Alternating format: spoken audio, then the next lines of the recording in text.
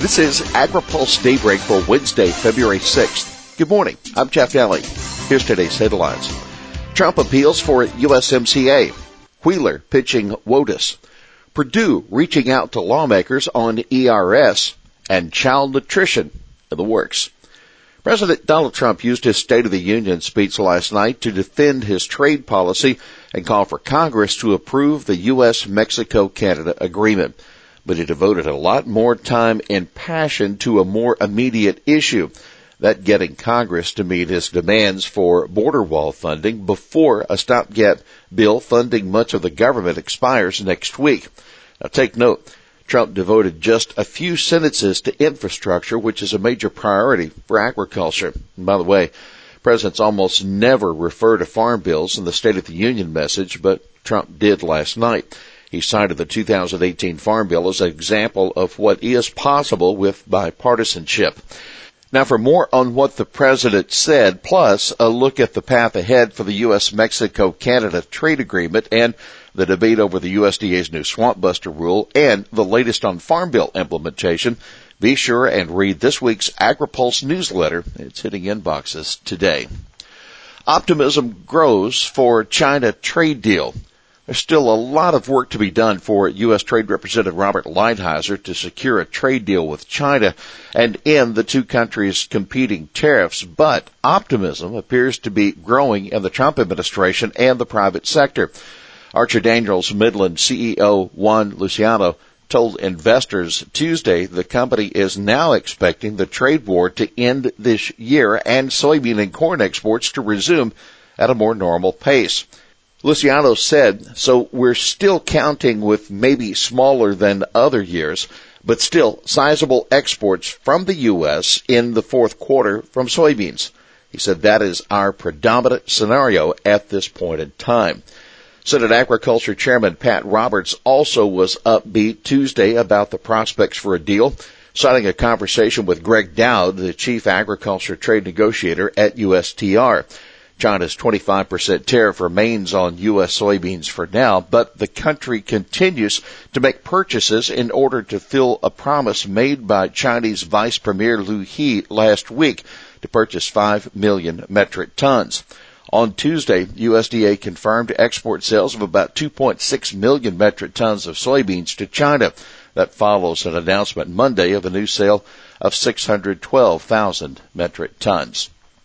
Wheeler pushes WOTUS and nutrient policy. Acting EPA Administrator Andrew Wheeler, fresh from having his nomination advanced in the Senate committee, will be in Georgia today to promote the Trump administration's revisions to the waters of the U.S. or WOTUS rule. Wheeler will be joined by David Ross, EPA Assistant Administrator for Water, also will be discussing the agency's nutrient management policy. The Senate Environment and Public Works Committee approved Wheeler's nomination on an 11-10 party line vote yesterday. The nomination now moves to the Senate floor. Wheeler has been serving as acting administrator since Scott Pruitt left the position last year. Purdue consulting with Congress on ERS move. Under pressure from Democrats on Capitol Hill, Agriculture Secretary Sonny Perdue says he'll be consulting with Congress before moving ahead with the relocation of the Economic Research Service and the National Institute for Food and Agriculture. Perdue told reporters Tuesday that he will also provide lawmakers with a very serious cost-benefit analysis justifying the move of the two agencies from the nation's capital.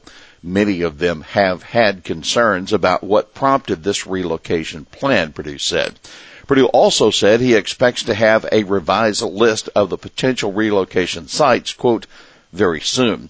Some 136 entities and 35 states have formally expressed interest in hosting the agencies. As we reported last month, the House-Senate agreement on USDA's fiscal 19 spending bill includes report language directing Perdue to provide the cost-benefit analysis to Congress. And by the way, Perdue says he has no problem with ERS employees deciding to unionize. A unionization vote is planned later this year, according to government executive. I'll be visiting with them, talking about our plans, according to the secretary. Child nutrition back on the Senate agenda.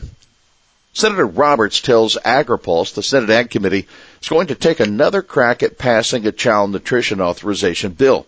His last attempt in 2016, in the final year of the Obama administration, produced a bipartisan bill in committee, but the 5-year Improving Child Nutrition Integrity and Access Act never got a Senate floor vote.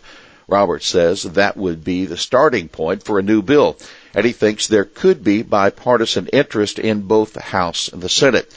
We'll come up with a bill and hopefully pass it, he said. Now keep in mind, the 2016 bill authorized USDA to roll back whole grain and sodium standards imposed by the Obama administration and included provisions aimed at boosting milk consumption. USDA last month finalized a rule that gives local schools more flexibility on all three issues. Farmer optimism rises in survey. Producers are more optimistic about the farm economy following the enactment of the new Farm Bill and the announcement that USDA is making a second round of market facilitation program payments. That according to the latest monthly survey by Purdue University and the CME Group. However, farmers are still concerned about the stability of farmland values and that 25% of U.S. soybean growers surveyed plan to reduce their acreage this year. The Ag Economy Barometer registered 143 in January. That's a 16-point increase over December, the highest measure since June 2018. But what about that trade war? Longtime agriculture economist Barry Flinchbaugh says growers are privately becoming more concerned about the president's trade policy. Flinchbaugh said the attitude is changing, although farmers are still pretty quiet about it in terms of getting up at a meeting. That Flinchbaugh speaking at the Farm Foundation Forum on Tuesday.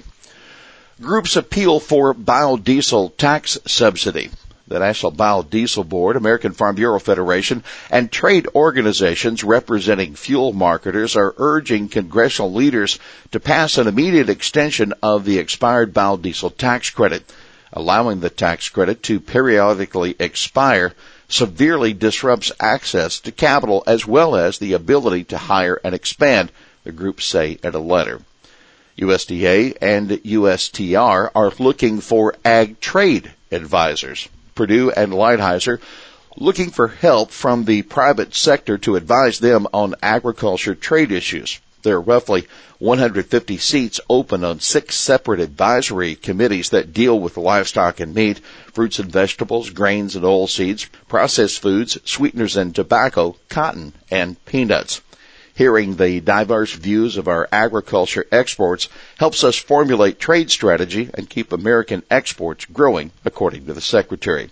You can mail your nominations directly to Purdue or send them electronically at atacs@fas.usda.gov. Here's today's He Said It. I would suggest they spend a little more time on the wagon tongues because they are going to get a rude awakening in farm country. We've about had it. That ag economist Barry Flinchbaugh on what Trump administration officials would hear from farmers about the president's trade policy. Well, that is Daybreak for this Wednesday, February 6th. AgriPulse Daybreak is brought to you by Watkinson Miller and Gary Management Incorporated. For the latest news out of Washington, D.C., visit agripulse.com. For AgriPulse Daybreak, I'm Jeff Daly.